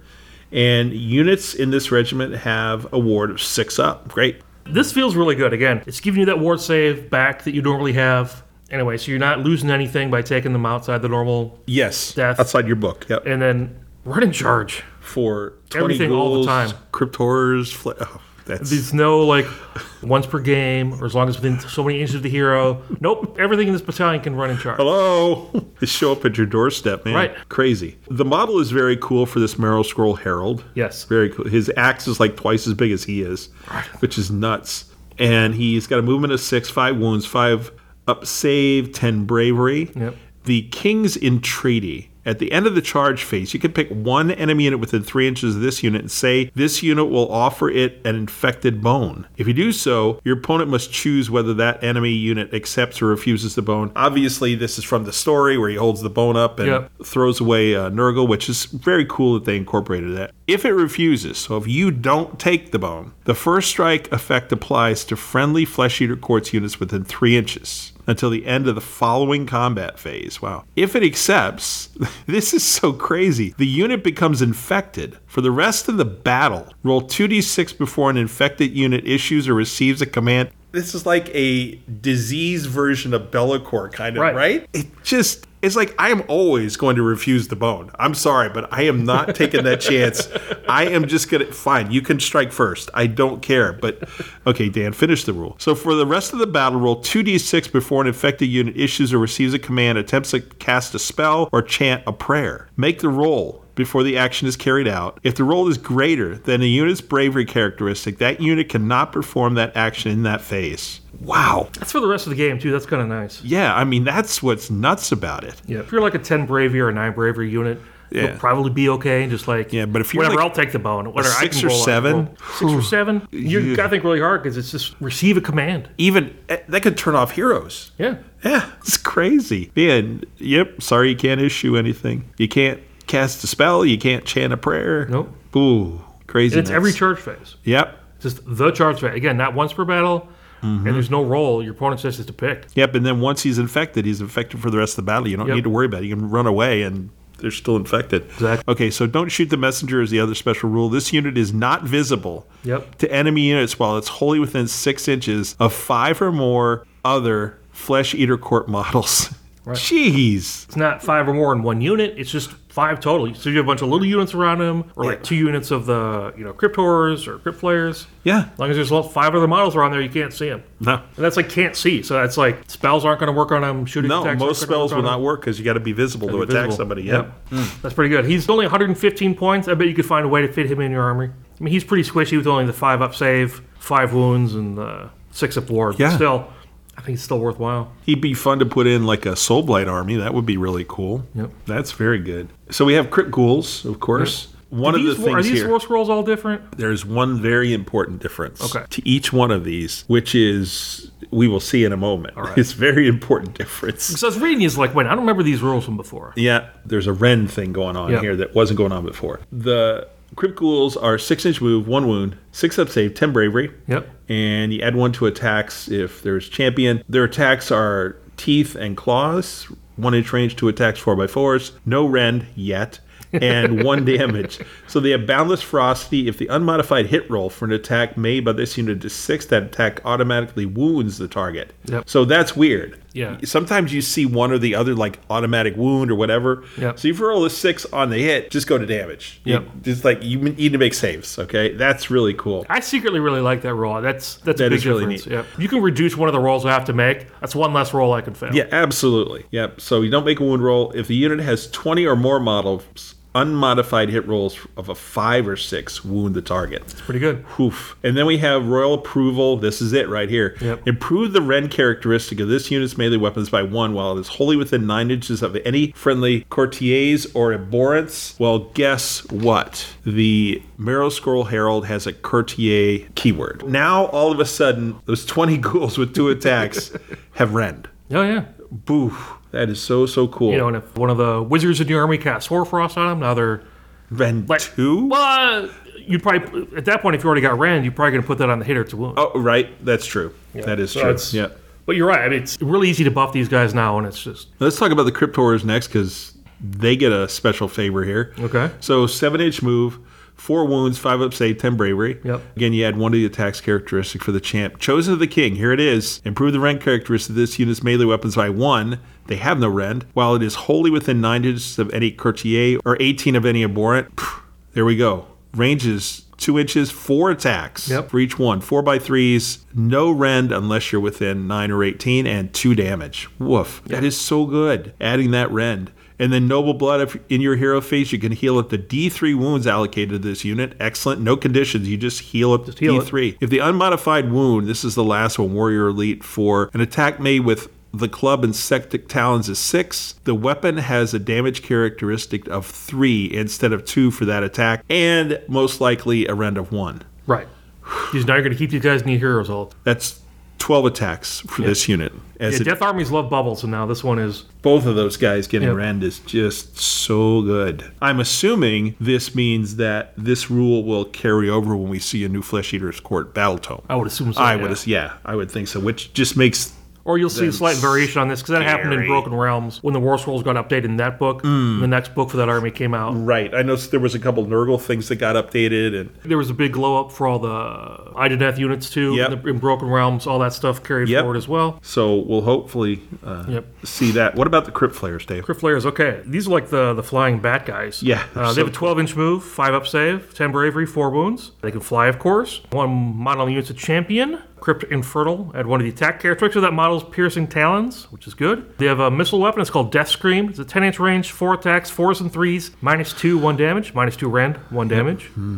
Their melee weapons, they're piercing talons, 2-inch range, 4 attacks, 4s and 3s, -1, 1 damage. So Death Scream, add 1 to rune rolls for attacks made with Death Scream if the target unit has a bravery characteristic of 6 or less. Wow, 4s and 2s, wow. Yeah, pretty good. That -2 range, and 4 attacks apiece. I mean, so just that 3 model unit that comes in the regiment, that's 12 attacks. I think this is the new rule for them, Escort Courtier.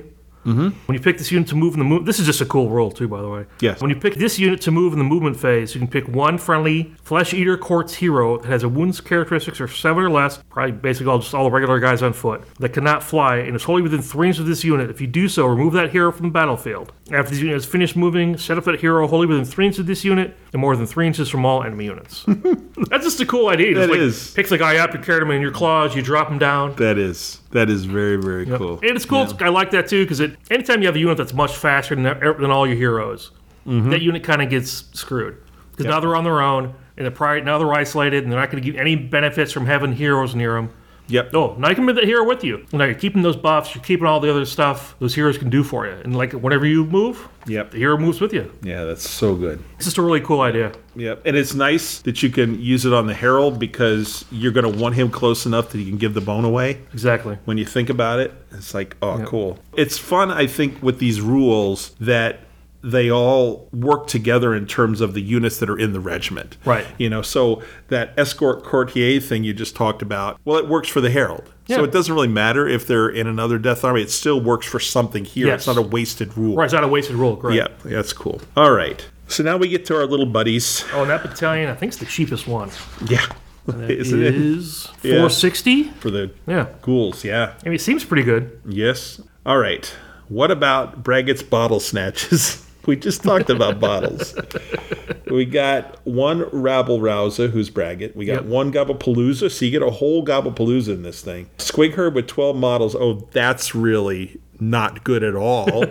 And then you get 1 Squig Hoppers unit with 10 models. Oh, my God. Squigs are so busted anyway, and then they put them in. It's like 22 Squig models, right? The 2 rules. Major Irritant is the first one. If a unit in this regiment of renown receives the redeploy command, any other friendly units in this regiment of renown within 6 inches can immediately make a D6 move, but they must finish that move more than 3 inches from all enemy units and cannot shoot later in the turn. Fine. Yeah. If you're running, I'm running.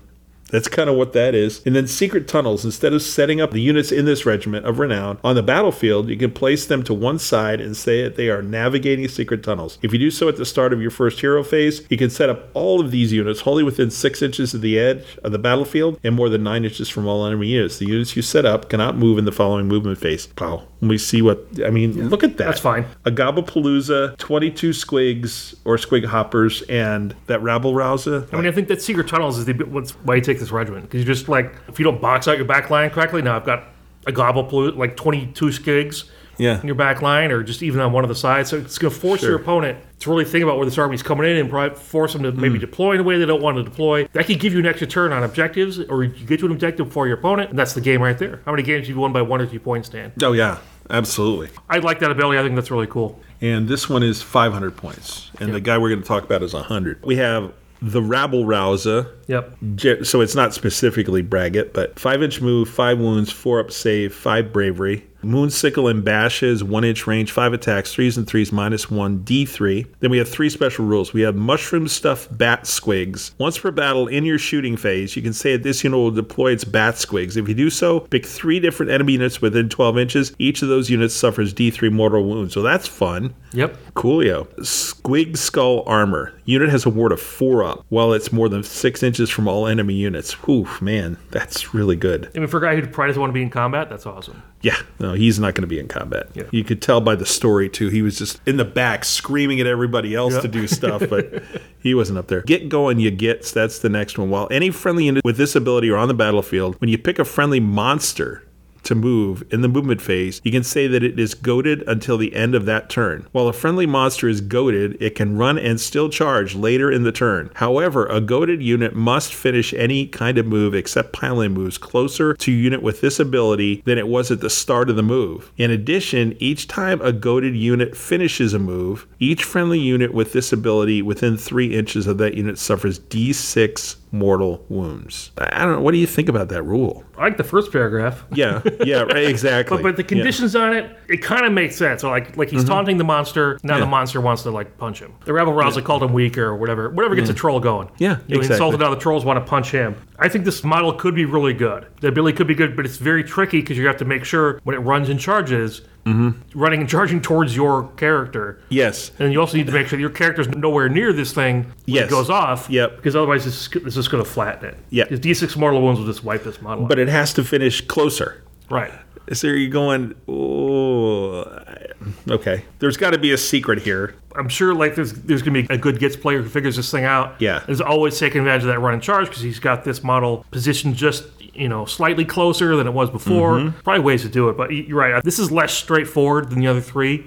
Yeah. The other 3 you can see cool, I know it's exactly what it does. I don't need to think about it. It's very easy to take advantage of its special rule. This one, not as much. Potentially it's very good. Run and charge on trolls and I think cave squigs are probably. Yeah. Well, and the big squigs are probably monsters. So I think the mangler squig. Mangler squids. Well, and you could, when you think about it, if you're 6 inches away, you could end up your move 4 inches away and you're still outside of 3, but you're still closer. Yeah. Okay, yeah. You just have to be closer. So you're right. So you can kind of slingshot. And you have to have that measuring tool out to kind of be very specific in how you move this guy and how you move the monster. Yep. So, okay. So we have 3 units. We have a Gobblepalooza, we have a Squig Herd, and we have Squig Hoppers. I don't know that we're going to talk about all the Gobblepalooza stuff. It does a lot. Yeah, they're cool, but it does a lot. There are 5 models. Yeah, 5 models. Each one has 3 wounds, 5-inch move, 6 up save, 5 bravery. They all have some kind of jaggedy, stickety, staffy thing. 1-inch range, 1 attack, 4x4s, -1,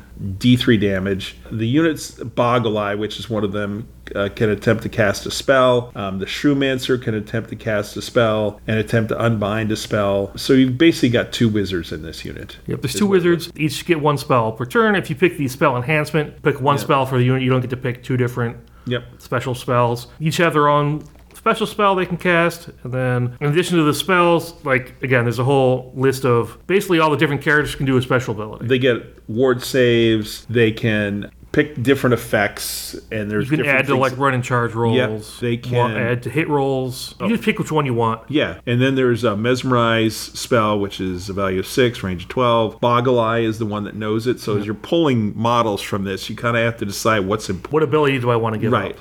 It's pretty good, though. So you pick an enemy unit within range, invisible to the caster until the start of your next hero phase. That unit cannot issue or receive commands. That's pretty good. Yep. That's pretty powerful. And then the Fungoid Cloud, you're subtracting 1 from hit rolls for attacks that target friendly Gits units. Yep. While they're within range, which is 12 inches. Okay, so it's part of the regiment. Coolio. They're just super cool, too. I mean, the models are insane. And, like, we didn't talk about the model for Rabble Rouser. He's really cool, too. He's this little Git holding these 2 weapons with a huge, like, squig skull he's wearing. Yes, it's what it is. His armor and these little like bat squids flying around him. All the models are great, but that one's really, really good. So why don't you talk about the 2 squig units for us? Sure, we got the Squig Herd. Its move is D6 plus 5 inches. 6 up save, 3 bravery, 2 wounds apiece. They have Fang-filled Gobs. 1 inch range, 3 attacks, 4s and 3s, -1 damage. And there's also Squig Herders in the unit. Squig Herders have Squig Prodders. They have a 1 inch range, 2 attacks, 5s and 5s, no rend, 1 damage. And there'll be 2 of those in this unit because it's a unit of 12. Yeah, so Squig Herders, 1 in every 6 models in this unit must be a Squig Herder. Those models are armed with the Prodder instead of the Fangs. Yep, good. So herding squigs, this unit cannot receive commands, but at the start of your hero phase, you can roll 1 dice for each squig herder in the unit. For each 2+, you can return D3 slain cave squigs.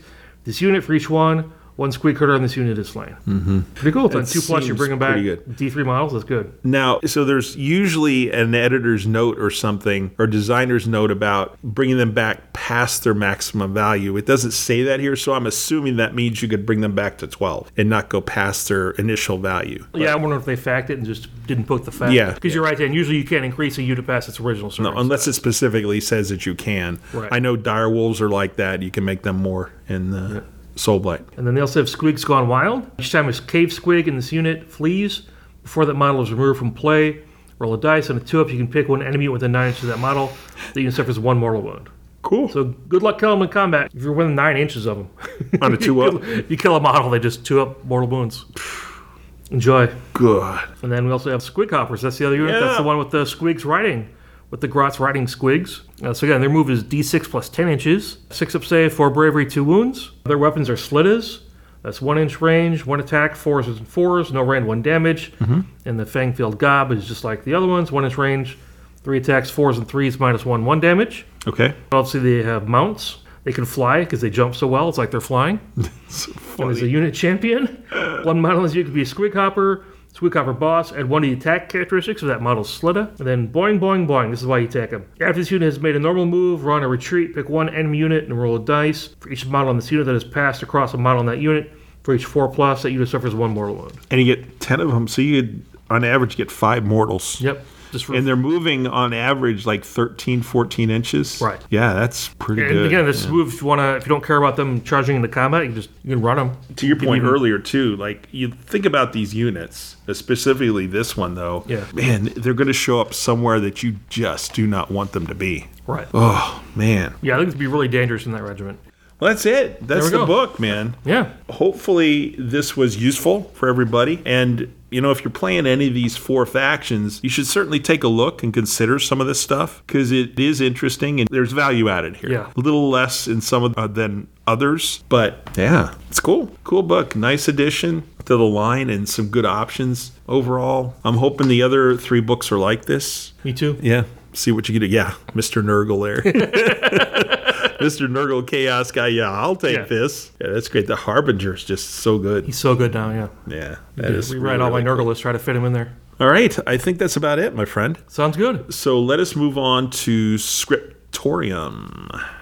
Awesome. Etc., etc., etc. Okay, we have 2 new releases. We have the new, speaking of Minka Lensk, we talked about her fig that's coming out, a book called Shadow of the Eighth. Minka, for those who do not know, she is a survivor of Cadia's destruction. She is a White Shield, and so she is Acadian. Again, her first 2 books, she was just, you know, a line trooper, became a lieutenant. Now I believe she's a captain. She's really raised through the ranks, but I don't know what it is about her character. She just seems real grounded. You know, she has challenges and all these other things, but it's just really cool, and the stories are written real well, so I enjoyed those.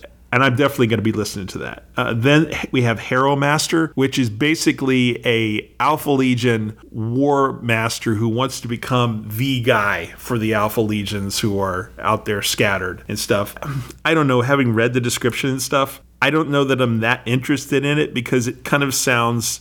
Now, this is just my opinion. Kind of like the whole Abaddon Black Legion thing. It's kind of a knockoff. And I'm like, okay, fine. It's Alpha Legion, though. It's a legion that doesn't normally get too much fiction written about. That is true. And for that alone, I think it might be worth a read or a listen. Yeah, sure. Get an extra Amazon extra Apple credit. Throw it in there. If you're interested in Alpha Legion, I think you might be interested in that. Yep. Good. So those are the only 2 new releases. There's other stuff out there. But how about you for all your things? Yeah, reads. I just finished up. I brought the book here. It's called Spear McCrag. I just finished it up. It's a novella set in the Horus Heresy. While the Siege of Terror is going on, Gilliman is finally breaking out of the warp storm that's basically trapped him for the entire heresy up to this point. So they're finally breaking out, and then this one clear spot in the warp storm, there's this planet. This planet's being blocked by a company of Iron Warriors. So Gilliman needs to bust through this group of Iron Warriors quickly because this is the only clear path through for his entire fleet. And the Iron Warriors are slowly trying to close it because, of course, there's word bearers with them. The word bearers are kind of the sorcerers controlling this warp storm that's trapping them in. So they kind of need to bust through quickly, not only to get to Terra to help, break the siege, but also because if they wait too long and it takes them to break through, it's just the door's going to close on them. And they got to start over and find another path through. Yeah, and if there's any legion they have to try to get through quickly, they don't want the Iron Warriors. Right, like that's the worst legion to try to It's really nice. So there's 3 different facets of attack. It's a really well-written story. It's written by the same guy who wrote the Horus Heresy Gilliman book. Oh, yeah. So it's some characters that he introduced in that book. They reappear in this one. Okay. That's cool to kind of have that thread. Horus Heresy books. The worst ones is you have your hero chapter who are starting the books, and the people that are fighting, your hero legion, and they're awesome. Nothing they can do is wrong. And the ones they're fighting are all chumps. Right, that's true. And they're just idiots, and they're making decisions. You're like, I don't know anything about military tactics, but even I know that's a terrible decision. Right. This book isn't like that. If you're a fan of Iron Warriors, you're actually going to like this book because they do some good stuff in there, and it's classic Iron Warrior stuff. It's literally like one company versus the entire Ultramarines Legion. Spoiler alert, they do win, but it's cool following that battle. So cool. And the last time I was reading Warhawk, finished that up. I kind of slowed down for a bit because it felt too much like a 40K book for a while. So kind of lost my interest a little bit. I wasn't reading it quite as much, but then it picked up at the end, and just the ending of that book's fantastic. So I was really glad I got through that. On to the next one, and then having just listened to Scars again, it is when you say that, it's that's a really good book. You just gotta love the con, man. And I think I mentioned this on another show, Dave, but Mortarion is just such a loser, man. Right. He can't beat any other Primarchs, any of the Loyalists. He just cannot beat a Loyalist Primarch. He can beat up on Garrow, who's just a captain, right? Other Primarchs, no. He keeps trying to fight the Khan, who might be one of the best one-on-one fighters in the galaxy. Yeah, and he's just such a poser, too. Right. Every time he goes up against somebody, they're just just go away. And he ends up going away, but not the way he wanted to. Right. That's so funny. And then for watches, the one thing I want to highlight, I've been watching a series on YouTube. The channel's called Kings and Generals. A lot of military history. And they tend to do series. So they'll do a series on the Peloponnesian War or the Pyrrhic War.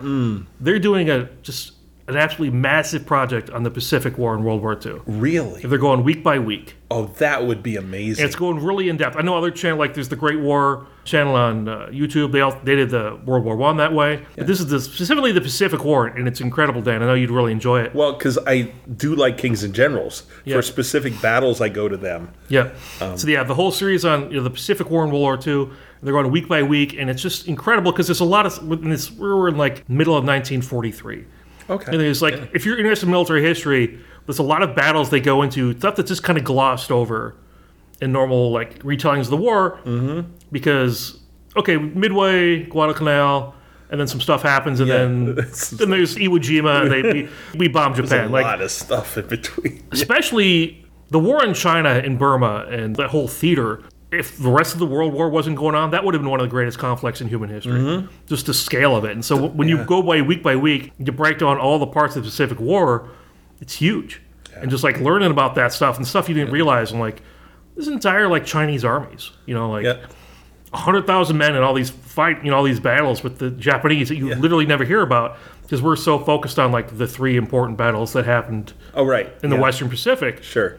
Even just stuff learning about like, the invasion of the Aleutian Islands was really involved, and like the counter invasion and the counterattack to clear the Japanese out. Yeah. All those fights were like really. You don't hear anything of it. If you do hear about it mentioned, like, oh, by the way, the Japanese invade the Aleutians, and then yada yada yada. Like the U.S. kicked them out. Like, no, there's a lot of stuff involved in those. Following that series, and I love it. Okay, that's excellent. If you're already following Kings and Generals, look it up. There's already a bunch through. Like I said, they're going week by week, and we're already in the middle of 1943. So okay, I definitely will. Thank you. That's great. What have you been reading and listening to? So, well, I wanted to mention something. I read in the Wall Street Journal article about a company in a small town in Arkansas. It's called Books by the Pound. And it's a massive bookstore. They say that they've got over 100,000 books on their shelves. Yeah. But literally, they sell books for $1.50 a pound. And just thinking about the context of that, I've been talking about this Matthias Thulman paperback. I've got this like 800 pages, this massive. I could buy that book at that store for $2.25. Think about that, man. Yeah. And they have these things where they put together these like surprise mystery boxes where they'll just pull stuff randomly from different categories. Yeah. And you get like, for $30, you get like 30 books. Or 40 books or something. And like, that's really a cool concept and a cool idea. So I just wanted to mention that to people because I had no idea they were out there. And then I went to the website. It's like, oh, that sounds really cool. If you're into Dead Tree books, and obviously you can pick books too, if you know what you want. Yeah. But I don't know if it's that company. I've heard of companies like that. A lot of production companies use them because they'll do things like, oh, okay, this character's kind of quirky for the Barbie movie. Like, okay, all she has is pink books on her shelf. Right. So they can call either that company or companies like that and like, yeah, I need 400 books all with pink covers. I'm okay, fine. Cool. $200. Yep. Exactly, right? Anyway, so that's cool. I finished the first story of the Thulman trilogy, which is Witch Hunter. Then there's Witch Finder and Witch Killer. But I took a break from that. And again, the Wall Street Journal has these really interesting book reviews in their editorial section every day. Cindy always pulls that section of the paper for me so I can kind of read the editorial stuff. There was a book called The Tao of the Backup Catcher. And it just caught my eye, like, this sounds really interesting. And remember the movie Bull Durham? Yeah. This sounds kind of like a real-life version of that character almost. Oh, yeah. Just the first chapter or so is fascinating because you never think of the backup catcher. But like you always see like pitchers throwing a ball in the bullpen when you're watching the game. Who are they throwing it to? There's got to be somebody there. Yep. And you always see that 2 or 3 days a week the regular catcher isn't in there. Well, you have to have a backup catcher. Right. Because catchers don't really play any other positions. No. It's not like you can switch people out in the outfield or other places. So it's like, wow, this just sounds cool. And the guy from Bill Durham was a catcher, right? Oh, nice. Yeah. And it's interesting because his role in the movie really was as a mentor to that young pitcher, right? You kind of see even early on, that's kind of the role, one of the roles that backup catchers play. Just something you wouldn't expect them to write about. I was going to start King of the Spoil, which was that Warhammer crime book, but instead I listened to Giant Slayer. And I think it was because for some reason I was thinking about Teclis and Idoneth and all that kind of stuff. And it's like, wait a minute, wasn't there an old world book with Teclis in it? And it's like, oh yeah, it was Go Trek and Felix were with Teclis. And it is a really cool book. Oh, nice. And it's one of the original of the series. You get this really interesting perspective on Teclis that you really didn't have before. And so when you see him on the board, in the Mortal Realms now, you're going, oh, that's that guy. That's what he could do, and what was his role originally. It was really a good listen. I'm going to be starting Shadow of the Eighth. I talked about that, the Minkelentz book. So movie-wise, I've actually seen a lot of movies, like 3 movies in the last few weeks. Yeah. So the first one I saw the new Mission Impossible movie, which was really good entertainment. Good. I'm behind on movies. I haven't seen that one yet. Yeah, that one was good. Simon Pegg was in it. He came back. Ving Rhames was in it. Nice. It was a cool. And this is only part 1, by the way. It's called Mission Impossible Dead Reckoning. And so I'm looking forward to the next one. The other 2 movies that I've seen were both very compelling. They were difficult to watch, but I think movies like this, they're difficult, but it's important that we watch them to get the message. So the first one was The Covenant, which I know you would really enjoy. It's about a U.S. Army sergeant like in 2018, 2019 in Afghanistan. And the interpreter who was part of their squad he was with, and his job was to go out, he and his squad, to find IED factories in Afghanistan. Well, the rest of his unit gets killed, and this interpreter literally has to drag him across like 100 kilometers of Afghan terrain to try to save him. The reason it's the covenant, because a covenant, is a promise, a commitment, and all this. All these interpreters who were hired by the United States were promised visas for themselves and their families. So by the end of the movie, the question is very obvious as to what's happened, and so it's very compelling that way. And it's really well done. I'm glad you like Dan, because military movies make me very nervous. I clearly have a very high standard for them. A lot of them drive me nuts. Like, I understand there's supposed to be entertainment, but like a little bit of realism would be nice. So if you like it, I'll check it out. Yeah, and I think the thing that I liked best was the guy who's the sergeant. It's very human. His reactions are very human. They're not a movie reaction. We're like, oh yeah, I'm gonna, like, he's so troubled by what's going on. And, the thing I always like in movies like this, too, is when the bureaucracy gets in the way and stuff, and you're just like, oh, man, he's doing an excellent job and showing me how frustrated I would be. I'd be ready to throw something through a window, So that was really good. And then the other movie I went to see was Sound of Freedom.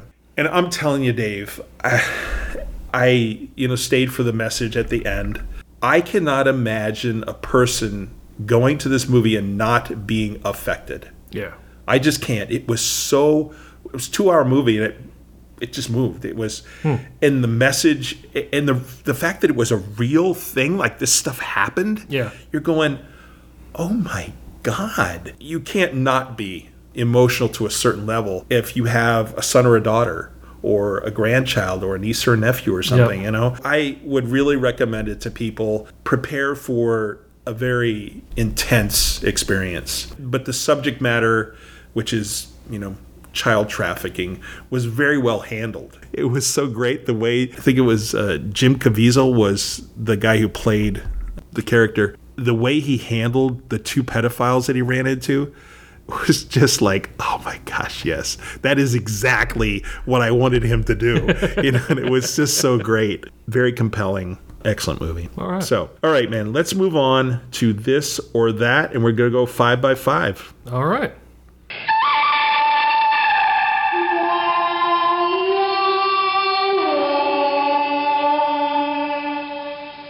Dave, you get to decide who goes first, buddy.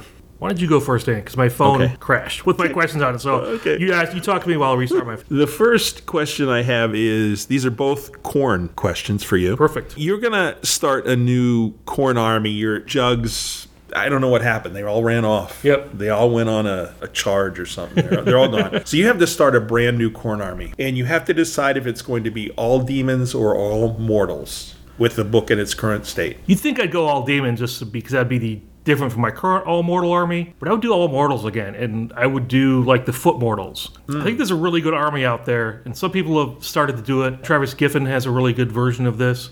I'd like to think some more about it and take it a little bit further, but like, man, Blood Warriors are good. Blood Reapers are good. I think there's a place for Blood Reapers and the Skull Reapers. Those are the 2 big dudes on foot. I think there's a good army in there. I haven't quite figured it out yet, but I think there's a lot you can do. Yeah, the regular, like, non-jug mortals. Okay, awesome. And again, with the current GHB, very strong anti-magic. That's a good time for it, Yeah. Ignoring the answer to the first question. Yes. You have about 350 or so points left over in a demon army that you're going to build. Would you take a Thirster and an Invocation, or 20 Bloodletters? Because it's about equal. It's about 350 points. I think the 20 Bloodletters, the Bloodthirster and the Invocation are good. But, being battle line, and plus just being 20 of them, I mean, that's good board control, that's good objective control. And like 20 Bloodletters is a lot of damage output. It's not that far off from one Bloodthirster. It can be scary. Yeah, probably the 20 Bloodletters. Okay, cool. All right. Tonight you're going to go out for Italian for dinner. Are you going to order large or small pasta? And by that I mean large pasta would be like raviolis or big pennes or something like that, or spaghetti and fettuccine would be a smaller pasta. What would you prefer? Not only ravioli, but I like the big, thick noodles. Is that tagliatelle? Like the lasagna ones? Yeah. Okay. So, cool. All right. You were going to play Major League Baseball. Yes. Next season. Yeah. Are you going to play first or second base? Oh, first base. Okay. I don't have that much lateral movement. I'm not. Throws are shorter at first base, too, so. Okay, that's cool. Although I saw the other day when the Brewers were playing the first baseman, like he went for the ball and he kind of bobbled it and he grabbed it and he just like his whole body pivoted and he reached his arm out and touched his hand to the base before the runner got there. It was just amazing to see how much he moved around. Oh, yeah. That close to the base. All right. So the last one is an Army question. Right. So you are going to command a battery of artillery, Dave. Sure. Would you choose in the modern state of our Army a battery of big guns or multiple launch rocket systems? Oh, that's a great question. Self-propelled guns or towed? I think it could be either one. Okay. Just I big might go guns. self-propelled guns. I like what our current rocket systems can do. See Ukraine. They're really good. There's still a versatility Self-propelled artillery. With tubed artillery.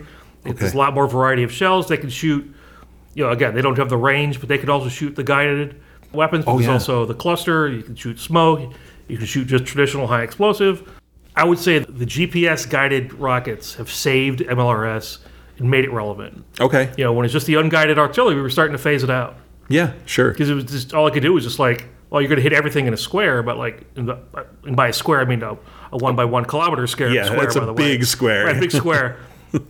You just could hit everything in there, but like it's the guided stuff that's really made that weapon relevant again. Mm-hmm. I still prefer the tube artillery. Sure, yeah.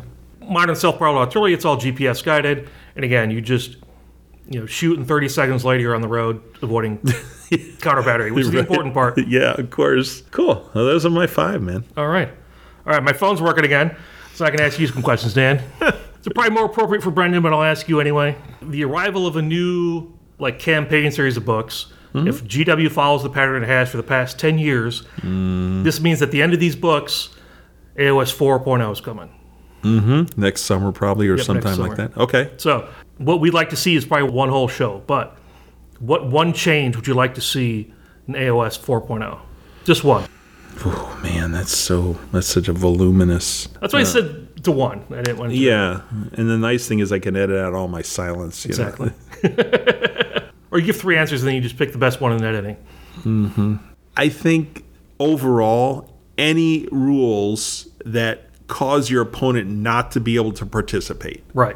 That kind of a rule, I think they need to start looking through and seeing. So overall, that would probably be the one thing I'd want to see, is those feel bad kind of things where you're just sitting there going, hey, do what you got to do. Yeah. You sit down in your chair and go, what do you need me to roll? Right. You just feel helpless. And it's a horrible way to feel when you're sitting at a table playing a game, right? Right. Yeah. So that'd probably be it. Okay. All right. So obviously the movie Oppenheimer just came out. I don't know if you've seen it yet. I have not. I plan on it. Me too. That's one of the movies I'm behind on. Okay. But I'm sure you're familiar with the general vibe. Do you think that if the Manhattan Project had been led by someone who didn't regret it as much, do you think the U.S. would have a more aggressive nuclear policy and even used nuclear weapons again? So, for people who don't know, I know you know this, Dan, but for listeners who don't know, after the war, Oppenheimer really regretted creating these weapons. He even called himself the Destroyer of Worlds. Yeah. He's quoting someone else, but he also kind of saw it as a burden. He felt like these could be developed eventually. Might as well be me the one who did it. But he obviously did not really enjoy his role in creating the most devastating weapons of all time. Yes. So that's the context for this question. Okay. I don't think so. And I only say this because I think about the politics, and this is where, it was beyond Oppenheimer's scope of what he had to do. I think the politics of nuclear weapons and the proliferation that was going to be there, people who thought that nuclear weapons weren't going to proliferate they're just so naive. Right. I think the speed at which they proliferated caused people to really look back and kind of do a sanity check in terms of those weapons. I don't know that it would have made a big difference. All right. So we all know that at Abdepticon you run the Youngbloods AOS game. So outside of that, if you could run any game at any event, so not just so it'd have to be a tournament, doesn't matter how big the event, convention is. It would have to be at some sort of convention. You run any game at any convention, what would it be? I really love this game we played at Troy's place when we played 40K, this Battle Wizards game. Yeah. It is just so insane. And it's such an interactive game that it makes it 10 times more enjoyable. Because you get games where you don't participate, especially if it's a larger group. Like this game is best if you have like 5 or 6 people. Yeah. And I would love to run that and watch people play it and watch people just get nuts and crazy because the rules can just get wacky. There's a house rule I have that when you read a certain kind of spell, you have to read it in a wizardy voice. And if you don't, you lose 2 life. And so it was funny early on when we were playing, a couple of guys forgot and everybody's like, 2 life. Like they jumped on it. They get like hyper competitive. But the art is really good in the game. And I just enjoy not only playing with other people, but seeing other people play it and how much they enjoy it. So that's what I would run. Yeah, very cool. Something like that. All right, we touched on this briefly, but what other factions do you think are going to receive updates in the Dawnbringer series? Well, you don't have to go through all 12, but like, what are like 2 or 3 off the top of your head? Let's say I'm hoping well, that's fine. that I get some Sylvaneth. Okay. That would not be, just like, not just a awesome. character, but maybe get the War Scroll updates like the Flesh Eaters. That would be cool, and do something with a character or add a character, something like that. Yep. I think I'd like to see Khorne get something. Yep. That'd be cool. I'd like to see Nighthaunt get something. Yep. Now, here's all my personal stuff, right? I think I would not like to see Seraphon get anything. Yeah, I think they're fine. With all due respect and love to my Seraphon friends. Yep. I'd like to see Idoneth get something. Yep. I think that would be really cool. As an elf faction, I'm just trying to think who. I think Cruel Boys. That's an excellent. They're so cool. Yeah. First of all, they could really, another like foot character for them would go really well. And you never see them. Right. I can't recall that I saw a single one at Meltdown, and we had like almost 60 players. They would be perfect for like getting those 3-4 War Scroll updates, a new character. They'd be perfect for a book like this. You know, because they're in the Dominion starter box, they're kind of the other face of the game. Mm-hmm. And they're not right now because they're so like out of balance. You know, also for like maybe trying to encourage people is that new real-time strategy game for AOS. Oh, yeah. It's come out. They're the other faction in there. So it'd be nice if like Stormcast are fine. Yeah. So they don't need any updates. No. They don't need another 6 units to a book that already has 250. But video games are kind of like increase, interest in the tabletop games, as we know. That's true. And so it'd be nice if the other faction in the game weren't so, frankly, bad. That's a great thought, yeah. So that would be it for me. Okay. All right, so I'm not going to say where you live. I'm not going to dox you. But here in this town in which you live, there's a fantastic caramel apple place. Have you ever been there? And if you have, what's your favorite flavor? I've never been there. Oh, really? That's weird. Yeah, because it's in downtown wherever I live. Yeah. And it's kind of a small town kind of street. It's pretty cool. But this is like an old-fashioned candy store. Right. Yeah, it's not just caramel apples. It's a candy store, And it's weird. Like, I love apples. Like, every day, almost literally, I eat an apple. I love apples. I've never really had like a thing where I want to eat a caramel apple. It's kind of weird, man. I just like, okay, that's cool. I'm glad other people enjoy them, but there's other things in a candy store that I would go for, like chocolate covered raisins. I love those, and other kinds of candies too. But that's funny. That's a great question. That's it. That's my 5. Okay, that takes care of that. Then let us move on to show close. There is something going on around here. Something you may not even know about. So surprisingly, we have no Sunday announcements because it is Saturday. Yep. So we're days short. Can I make a guess? I've seen some pictures online of the new, what do you think? Of the new Dawnbringers, the new Cities of Sigmar box. Oh. So that might go on pre-order tomorrow. I've also seen some community members have gotten, we talked about those plastic knights at the beginning of the game. Oh, yeah. I've seen some community members have gotten those. They're posting those online. That usually means those are coming out. So I'll guess those 2 boxes. So Plastic Knights for Heresy. Yep. And plastic full-size knights. Yes. Yeah, not the miniature ones. That's a whole different game. Oh, not the little guys. Yeah, not the little ones. That's a different game that's coming. I'm talking the full-size ones. But yeah. I bet Cities of Sigmar pretty soon. Yeah. Okay. And that makes sense. Yeah. Because we've seen a lot of stuff for them. Yeah. And we did see the starter box, I think. Yeah. At some point. Yeah, they showed the contents. People are actually having photos of the physical box itself. Yeah. So okay. Well, we'll see. This is kind of a tangent, That's a good guess. If I were in charge of GW, I would have held off on the Cities of Sigmar until the new edition. To put all that stuff and make that the starter box. That instead of Stormcast, give Stormcast a break. I'd make the starter box like that Cities versus something else. See, that's an interesting point though, because but that's like 9 months. You think about starter boxes for 40K. Yeah. They're always Space Marines. Right. Is half of it, right? And you kind of almost think that they're always going to do Stormcast for half of whatever it is they do. And you're right. It would be nice to see something else on the Order side or something else. Yeah.